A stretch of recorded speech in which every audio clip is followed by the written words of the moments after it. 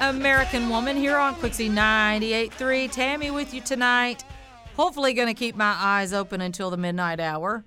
And let me just say, I don't like TikTok very much. I had it for a minute. I deleted it. I'm glad I did. So I'm not a big TikTok fan.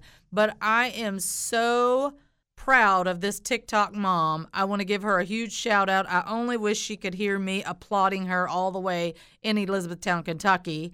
But she found out that her daughter had bullied a girl at school. And, many parents turn a blind eye to their children. They never do any wrong. They're always the victim, not the villain. Well, not this mama.